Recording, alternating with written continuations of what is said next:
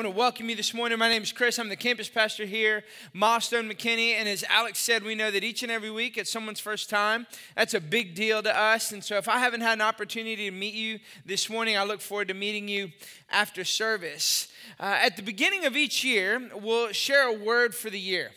And this year, the word was engage. And so we've taken last week and this week to look at two areas I think are areas that we sometimes overlook when it comes to engagement and what it looks like to engage at a greater level.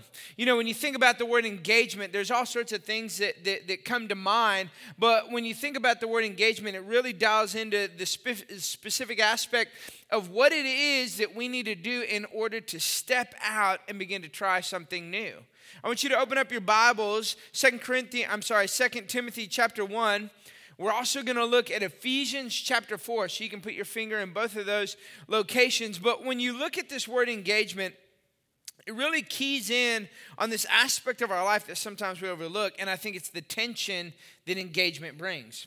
You know, when you think about engagement, there's a tension that's created, and we talked last week, and I'll just, as way of review, just kind of remind you what Jesus said when Jesus spoke in John. He said, "You call me Lord, Lord, but you don't do what I say." James said, don't just be hearers of the word, but do what I'm telling you. So right there, James and Jesus are highlighting this tension that comes with this word engage. There's always going to be this tension that I have to do something and not just hear it. I've got to apply something. We looked at the word engagement, and the definition is to begin something or to continue with something. So maybe something that you started, but you got to continue to engage with it in order to move forward. But there's this other element to the definition of engagement that means to give attention to. And I want to highlight that aspect. What does it mean to give attention to? I want to talk about that this morning. And a specific area I want you to really begin to give attention to. You may be like me. You notice little things. Anyone into the details? Like you notice stuff. Like you walked in and you noticed they've done some things in here. What have they've done? They need to do some things. You're right. We're not completely done. We're in the progress. I told you before. We're kind of remodeling and freshening things up and doing some new stuff. And so maybe you notice things like that. Maybe you're the type of person, you're like, no, I didn't notice a thing, Pastor Chris. Did y'all do something new in here? You know, you're like, you didn't notice there's a wall missing in the commons, and there's this big plastic piece of material that's blocking that wall that's now gone. You're like, really? Yeah, you're drinking coffee. It was right in front of you when you got the coffee. You just kind of like, you bump along. And we're all somewhere on some end of the spectrum when it comes to that aspect. But you get into the details, you got to give attention to stuff. Psychologists, though, actually call it cognitive bias. There's a cognitive bias that will help you, but it's also a challenge because it can hurt you as well. You see, cognitive bias is something that comes in that impacts our life. And when it comes to noticing things, why is it that some people notice things and other people don't notice things? I'll tell you one of the things I notice, and truth be told, it's a tension that I wrestle with. I've shared with you before, I like something a little sweet. Anybody in here, you like sweet treats? Just kind of like, you know, if you've been downtown, you know, I don't know what it's called, some cookie place, but they got big old nice cookies, and they got ice cream, and you can throw it in the middle, and it's like Rosie's Mountain something or other, or something. Yeah, somebody, I don't know. Somebody, just go downtown. It's right there on the right-hand side when you're going in. It'll change your life, okay? It's amazing. And look, don't give me I don't want candy bars and like Skittles and Starburst. No offense to any of you Skittles, Starburst lovers in here. I'm like, give me the real stuff. Apple pie, cake, ice cream, cookies. So when I saw this, I'm like, man, I like a little sweet treat. Now, it's always hard when the sweet treats are small. Because what I found is I'll tend to graze, and I can just pop about 10 of those things in my mouth in about 5 seconds, and before I knew it, I've eaten 20 of them. But what I've realized, though, is sometimes things aren't always what they seem, because as I look closer at these sweet treats, what I began to realize is these are actually dog treats. I'm like, I thought chocolate killed dogs. Apparently, they got non-lethal chocolate for dogs nowadays. I don't know. But what is happening? These are the treats you people are buying your dogs. That's why people keep making them. When I was growing up, you want to know what the dog treats look like? Right here. Milk Bone. You went to Walmart or the grocery store, you got a box, you cracked that thing open. It was about as hard. You were like, do I give this to my dog or do I brick a wall with this thing? I don't know, but here you go, Fido. It's like that's what we did back in the day. And that's the thing, though, is you go, all right, what's the point, Pastor Chris? The point is this: things aren't always what they seem. And what I want to talk to you about today is something that may not be as obvious to you as it is to God. And that's the way he designed you and the unique giftings that he's given you. You see that thought process, that predictive, description. And when you dial into something, you see that picture on the screen. And unless you're just like into like dog treats that are like gourmet, they actually call them gourmet dog treats. I don't know why. Look up gourmet dog treats. They would look like that. You're like, oh yeah, it looks like a cook. That's what I thought, because I don't look at gourmet dog treats. But that's what psychologists are talking about when they talk about cognitive bias. There's something that impacts our mind and dictates how we view things. It could be limitations.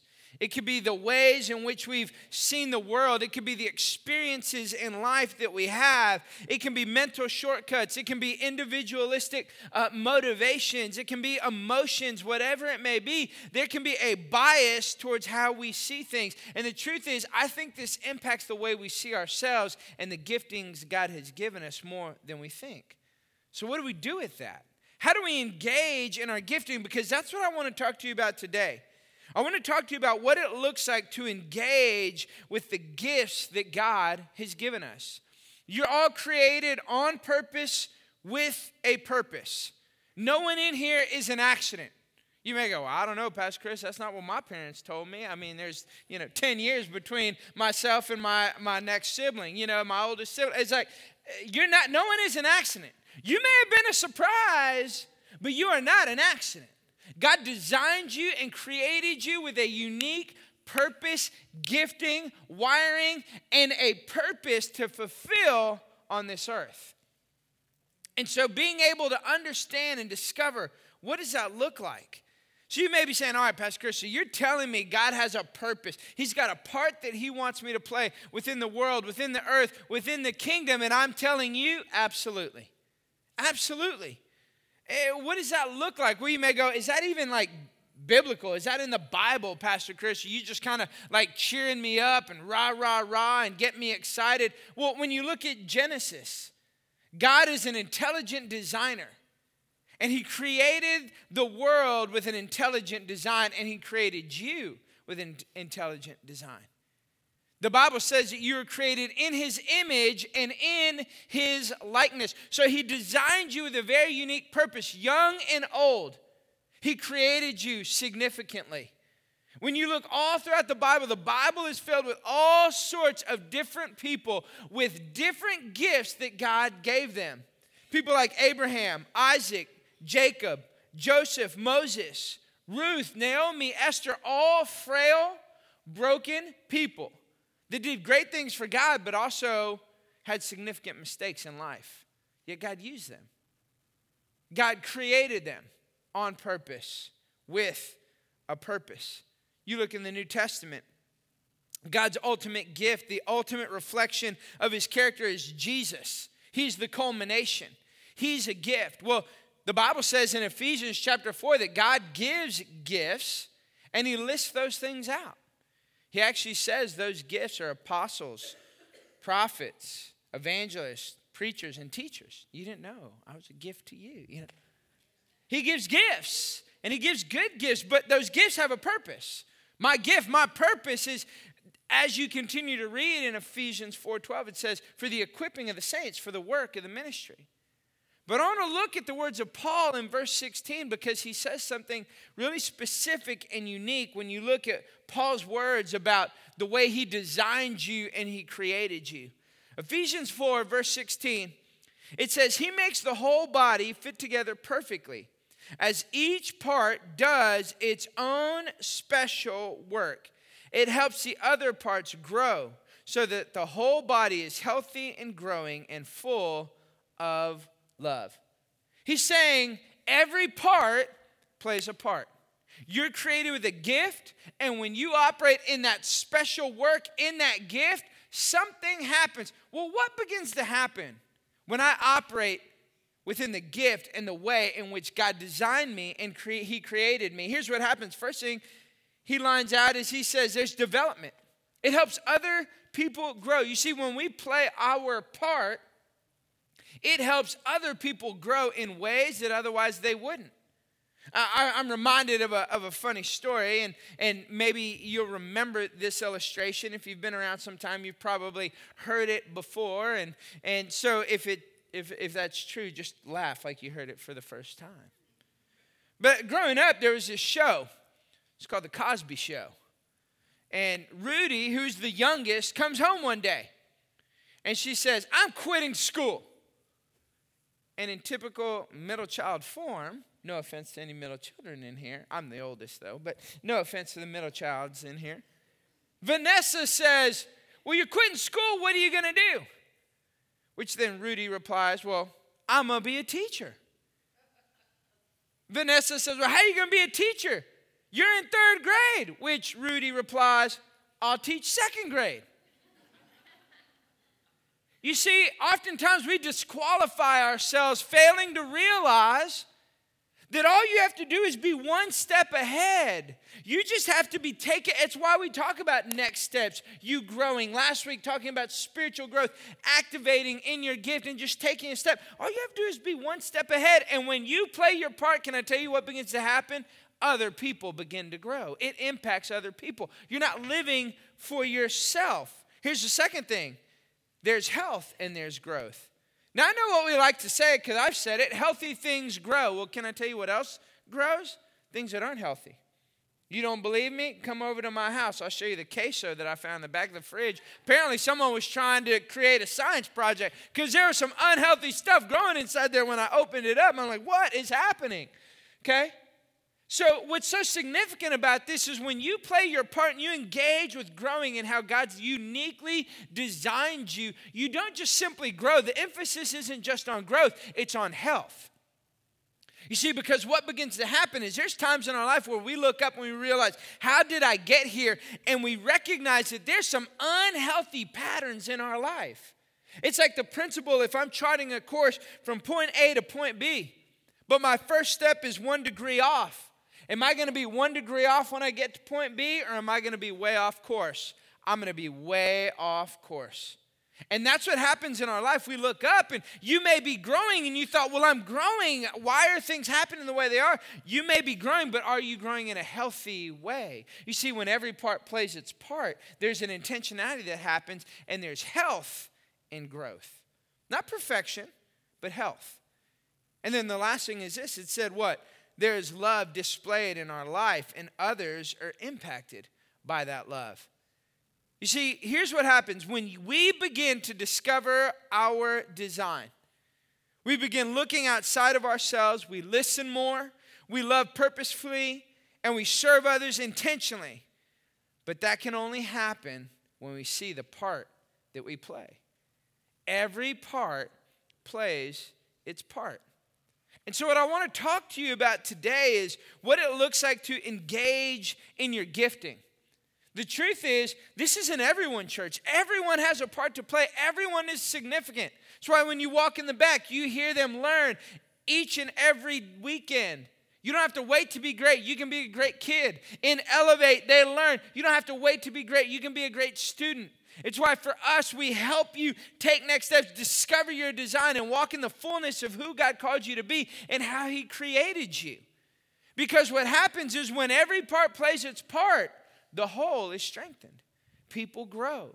There's health. People experience the love of Christ. And so I am passionate about this because what happens is when you begin to discover that and operate in it, that's when impact begins to happen and begins to change. So as I thought about you and I thought about, okay, how do we do this? How do we engage? You're like, all right, Pastor Chris, I hear what you're saying. I hear what you're talking about. You're saying God created me on purpose, with purpose, unique. All right, awesome. Is this just like a feel-good message? I walk away knowing God loves me and created me in a unique way. No. That is part of it. That is the starting line because sometimes that's not how you view yourself. I love how people will take God's word and I don't love it actually, but I find it humorous when they do it. They take God's word and they kind of use it out of context, right? They're like, someone's kind of excited about how they operate and how they work, and someone kind of be like, hey, don't think more highly of yourself. Well, hold up. It says don't think more highly of yourself. You should think highly of yourself. You want to know why? Because you're created in his image and in his likeness. What God's word is saying there, don't think more highly of yourself. He's speaking to the issue of pride. He's speaking to the issue of thinking as though you have arrived. So we have to start with the basis of understanding how God created you in the unique way he designed you, but then how do we live that out? How do we engage with those things after we begin to discover those things? Well, Paul talks about it here in 2 Timothy chapter 1. He's speaking to Peter. Or he's speaking to Timothy. I'm all over the place. He's speaking to Timothy. And Paul's encouraging this young leader. He's talking to Timothy, and he writes 2 letters to Timothy. The first letter is, here's how I want you to operate in leading within the church. Here's how I want the structure. It's kind of organizational structure. But this second letter, he's talking about, here's how I want you to live your life. I want to talk to you about your character. I want to talk to you about your design. I want to talk to you about how you operate. And he starts out by identifying something that's significant within Timothy's life that he didn't just recognize in Timothy, but he recognized in those who came before him.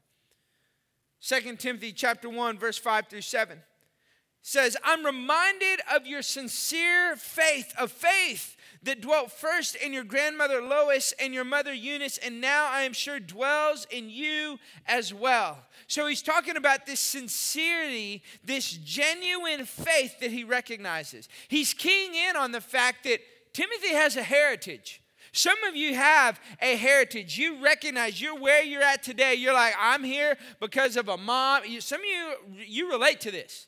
Have you got a grandma or a mama that prayed for you? They're kind of the spiritual leader of your house and things like that. Maybe you came from a great home and a great spiritual heritage. Maybe you're a young person growing up in that context, and that's what you're experiencing. So he's talking about that right here. He's keying into that. Now, maybe you don't have that. You're like, Pastor Chris, I didn't get that. I didn't experience that. Well, God comes up and he makes the difference. Well, he does that in 2 ways. One, the Bible says that he gives you the Holy Spirit. The Holy Spirit will lead us into all wisdom and all knowledge. But he also gives us spiritual family. He gives us church family. Because the principle he's giving here, Paul is saying, look, there's something being modeled for you. Now I want you to do something with it. Verse 6, watch what happens. He says, for this reason, I remind you to fan into flame the gift of God, which is in you through the laying on of my hands. So there's this active engagement here. He's saying, for a reason. Can I give you just a little hint? Anytime you read in God's word where it says, for this reason, can I tell you it's there for a reason? And anytime there is a reason, can I tell you something? There's a responsibility. So Paul is saying something was modeled for you. There's this gift that's been given to you and how I uniquely designed you. There's a flame that's flickering, and your responsibility is I want you to fan it into flame. You've got to actively be engaged in fanning that gift that is inside of you. One translation says stir it up. You got to stir up that gift that's in you. And then he says this, verse 7. For God gave us a spirit not of fear, but of power and of love and of self-control. So God helps us and equips us to operate within our gift and within our design. But how do we do that? How do we get there? How do we discover what those giftings are when we've discovered it? How do we operate in it? Can we make a difference today, tomorrow, in the days to come? The answer is yes. What does that look like? You see, what Paul is talking about here in this short few scriptures is this principle right here, stewardship. How do we discover? Well, it's going to be stewarding, understanding. God, you've wired me, designed me in a unique way. I need to discover what that gifting is. Then when I discover what it is, I need to steward it. I've got to fan it into flame. I've got to play my part. I've got to be bold and courageous and operate within it. It comes down to stewardship. You have to give attention to it. Remember, what does the word engagement means? It means to give attention to. So what I want you to gather and understand is that you are designed with gifts from God. And you will only discover them and engage in them, in using them, when you view your gifts through the principle of stewardship. So there's this discovery, there's this engagement, but you're only going to do that if you recognize what God gave you, how He designed you, how He created you, if you view it through the lens of stewardship. Well, what do you think about when you think about stewardship? Something that's been entrusted to you. How are you taking care of it? How are you utilizing it? How are you leveraging it? How are you growing in it? We have to steward things well. And I get excited about this because my heart for you is I want you to get this. There's times where I'll have interactions and conversations with you, and I see so much potential in you. I see so much God-given gift and unique wiring, but the question is, do you see it? The question is, are you walking in it? So I get motivated by this. This is how God wired and designed me. I get fired up. I'm like, I want you to win. I'm like, you're amazing at that. And that's not just because I want to make you feel good about yourself. Because if you've been in a conversation with me, I'll also be real honest with you. I'm like, you are awesome, but not when I put a mic in your hand and you try and sing. I'm grateful for people that have been honest with me. Although I still think I got a touch, you know. I can worship, though. Maybe I'll make an appearance for a choir. We'll see what happens. We'll see. So I want you to get it. I want you to win in this. Why? Because in all the 20 plus years of doing ministry, can I tell you something? All the people Wendy and I have had an opportunity to help, all the encouragement, all the lives, it all comes down to this one premise. It's not just simply discovering gifts and utilizing them and operating them. That's all well and good. At the end of the day, it comes down to this thing. And I've seen it, and I'm still learning it. I'm still learning it. I see it in people's lives all of the time, that it comes down to this one particular thing. Not simply what God is doing through you, what He is doing in you. The goal is not just, let's just discover the gifts, let's just operate in them. It's when we recognize, not just simply I discover and operate in those, it's that I recognize who am I becoming. You see, because that's when it gets powerful. That I recognize that God has designed me uniquely, but He's also fashioning me purposefully. There is a becoming that is happening, and it's happening from the inside out. When those two things come together, that's when people walk in significance. That's when people walk in purpose. That's when people understand it's not about what I'm doing, it's about who I'm becoming in Christ. So what happens? What happens when I engage in my gifts? What begins to happen in my life when I'm going, okay, I'm going to give attention to these gifts? Well, here's the first thing, and probably the most important. It's that you find your kingdom motivation. You're like, kingdom motivation? Pastor Chris, what does that mean? Well, here's the thing. I love how it starts out in verse 5. What was Paul referring to? He said, I see a genuine faith in you. That sincerity, genuine. What's he talking about? He's talking about a motive, a driver behind why we do what we do.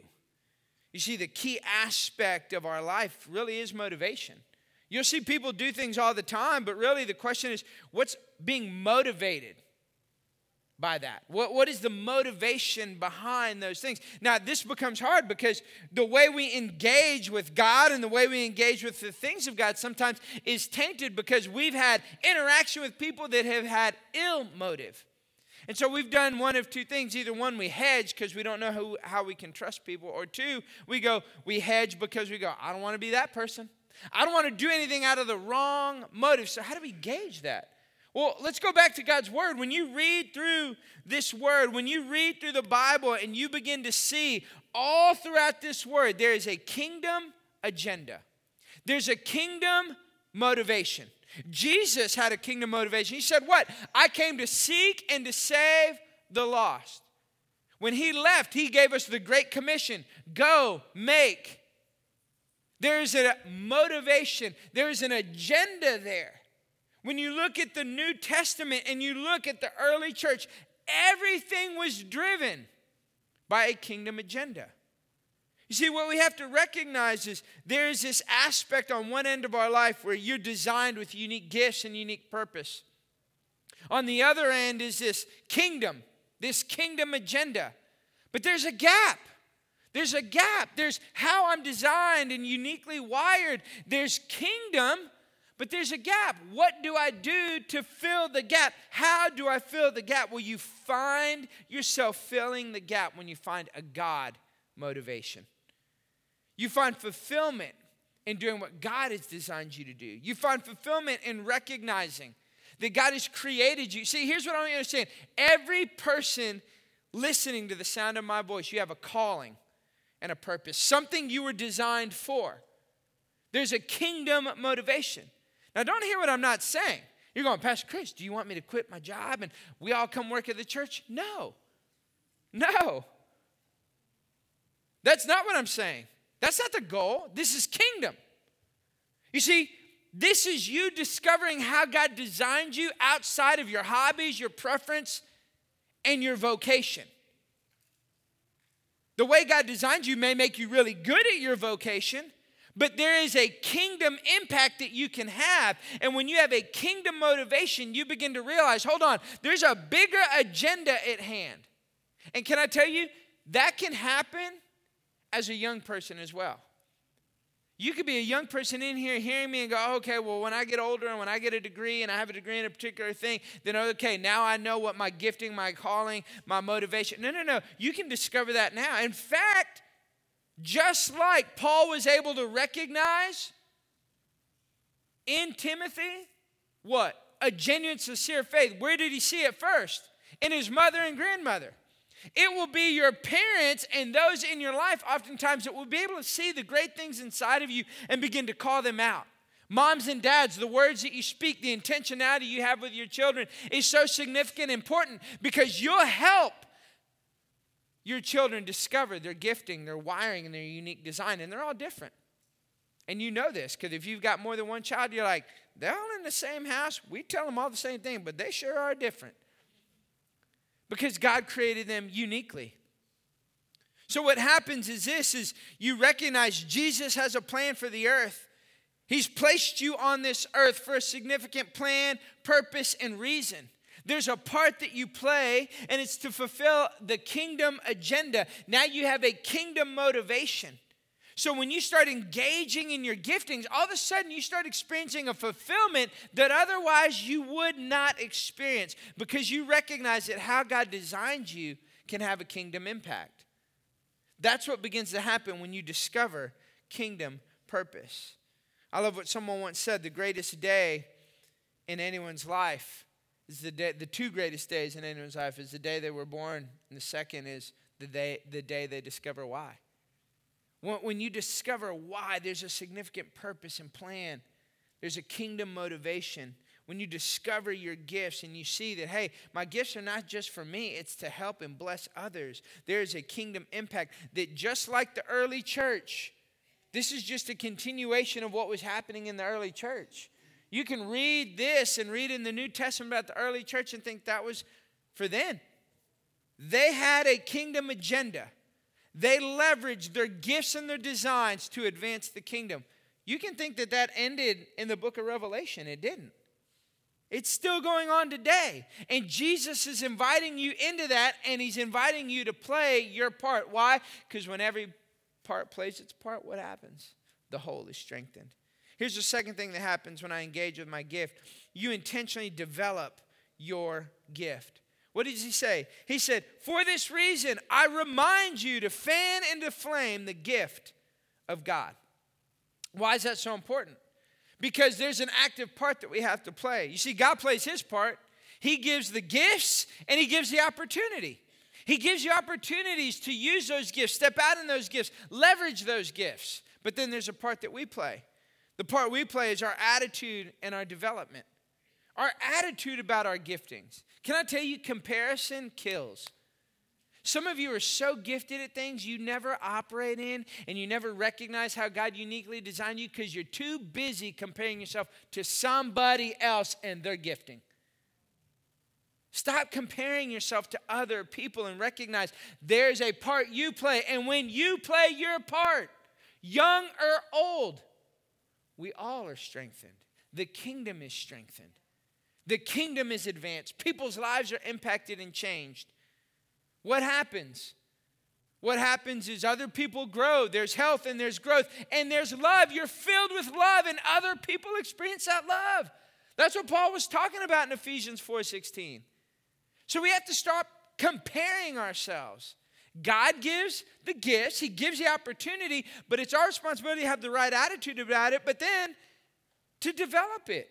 So we have to take responsibility. Remember, when there's a reason for something, there's a responsibility that comes to it. So you're responsible. I got to discover, God, what's my gift? It's why we do what we do in 101 and 201. In 201, we help you discover your spiritual gift, and then we create opportunities for you to operate and work in them. That's what we want to do to help you grow in those things.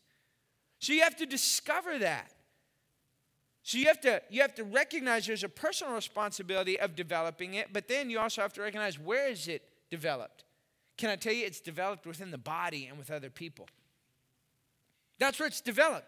It's developed with other people. I love a good, some of you in here, you love the little personality test. I like a good personality test. Strength finders, Myers-Briggs, DISC test, Enneagram.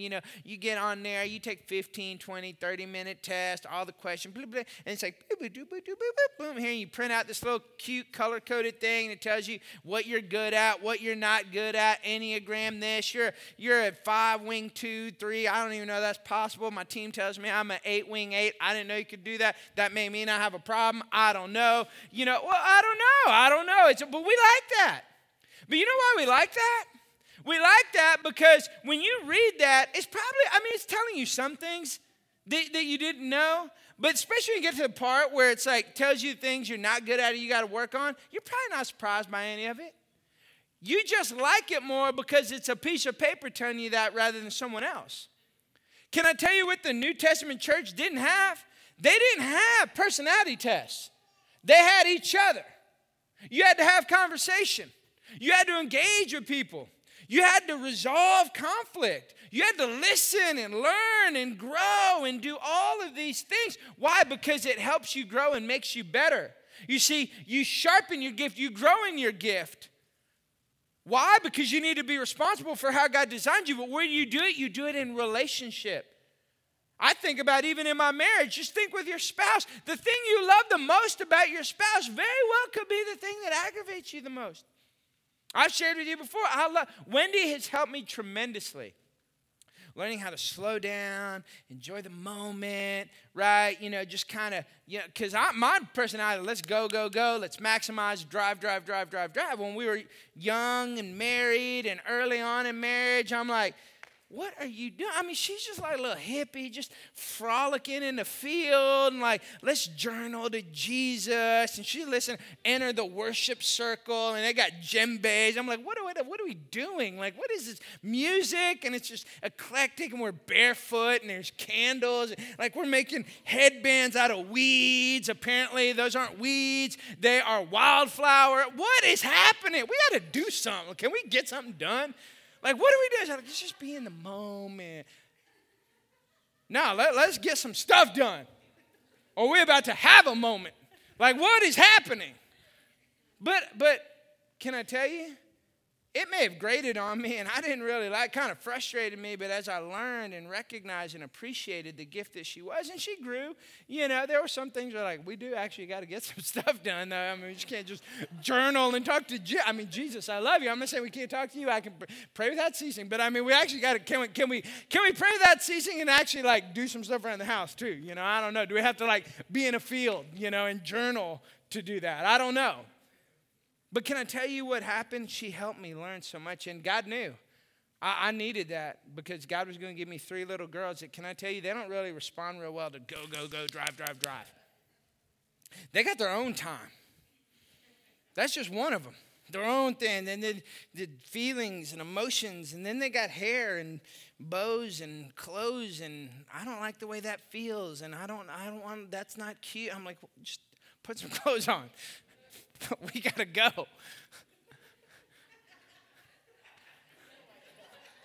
Just get dressed. It helped me so much. But then that in turn helped me grow in my gift, and that gift helped Wendy. And Wendy grew in her gift, and that gift helped me. But where did that happen? That happened by us engaging and using our gifting, but it took intentional development. It took time. I'm grateful for my leaders and pastors in my life that saw something in me that at 19 said, I'm not sure what I'm thinking, but maybe this is a good idea to give this kid a microphone and put him on stage and have him speak and preach. And now 20 plus years later, here I am. Because someone saw something in me. It's why we do what we do in Milestone Kids, why we do what we do in Elevate at times when there's students. And some of those students are in here this morning that have shared on a Wednesday night. Some have even shared on a weekend before here. Why is that so important? Because we're not looking like, oh, were they the most amazing communicator in the world and they're awesome and perfect? No. The goal is we're going to get them to start engaging in their gift, because as you intentionally do that, can I tell you something? You begin to develop it. You develop it. Because here's the third thing that happens. The third thing that happens when we engage in our gift is you build confidence in the gifts that God gave you when you use them. You only gain a confidence when you begin to use them. Now, the confidence is not just solely in, I'm confident in who I am and I'm confident just in the gift. You're confident in the gift giver. But you become confident, okay, God, maybe you did design me in this way. God, maybe you have. And you start, again, there's the intentionality of developing it and getting better, but not just at the sake of getting better, so you're better for better sake and you give yourself a pat on the back, but you're better because why? When you play your part, the whole is strengthened. Others grow. Others are impacted. There's health and growth. People experience the love of Jesus Christ when you operate in that gift. Your gift could be administration. Can I tell you something? We could have the most amazing, creative, awesome experience. But anybody who's got any inkling of any kind of administration, if there's no organization, people are like, that was a great experience, but my goodness, it's like a circus. What is happening? Is there any order? I'm grateful for those. And we have some on our team, but I'm grateful for those that through a volunteer standpoint, they're like, hey, I want to help out. We have one young lady who's helping out with Serve Day. I mean, she's an admin whiz. I mean, she just kind of like look at something and be like, looks like a mess to me. Boop, she'll put it together and all organized. What's she doing? She's leveraging her gift. She's leveraging her gift. And you build confidence in that. You see, here's one thing I noticed that honestly, in all the years that I've shared this section of Scripture, and even in all the years that I've shared this particular Scripture in 2 Timothy 1, verse 7, I don't know if I've ever really recognized what it's actually in reference to and tying to. When you look at 2 Timothy chapter 1, verse 7, I read this to you earlier. It says, for God gave us a spirit not of fear, but of power, love, and self-control. I mean, I've prayed that scripture. I've leveraged that scripture. I've shared that scripture with my kids when they're in a moment, they're kind of scared about something, or you're going through a challenging, hard time, things are difficult. But what is Paul talking about in reference to this scripture? He's actually talking about using your gifts.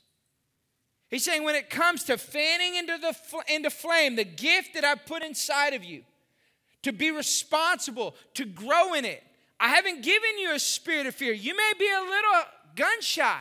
You may have a little fear on using your gift.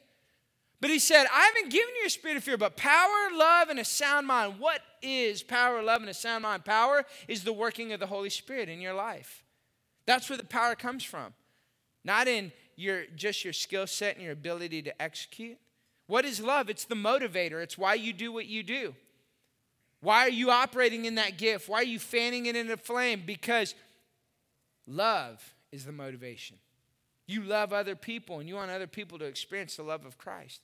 Self-control. One translation says sound mind. What is that? It's wisdom. It's wisdom. When I lean into wisdom, when I lean into other voices in my life, when I begin to do those things, what begins to happen now is when I have the Holy Spirit empowering me, love is my motivation, and I'm seeking wisdom, I can be bold and courageous in stepping out and using the gift that God has given me and operating in the way He's uniquely designed me.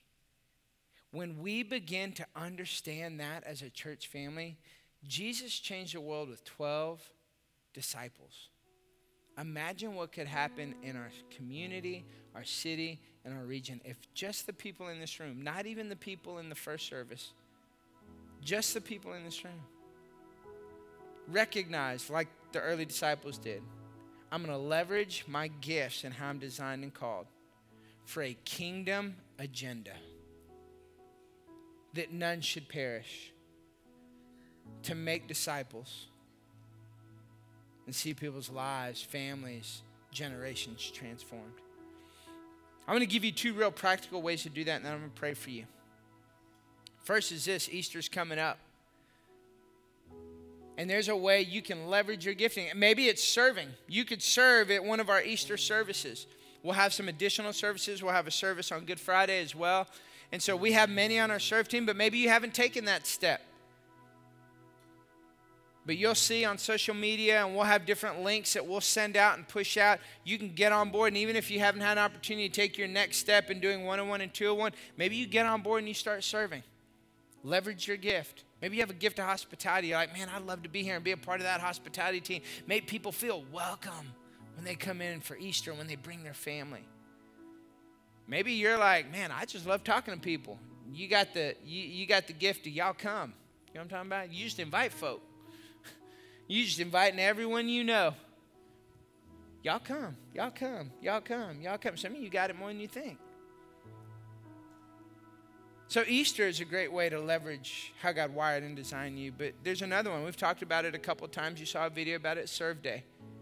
On your way out to the right-hand side, you can find out more about some of the Serve projects. And we have some really neat intentional projects that maybe you have the talent and skill with like some skilled labor. Maybe you just love people. Maybe you love the elderly. Maybe you love kiddos. Maybe you love whatever it may be. That you can leverage your gifting and just getting involved and getting connected.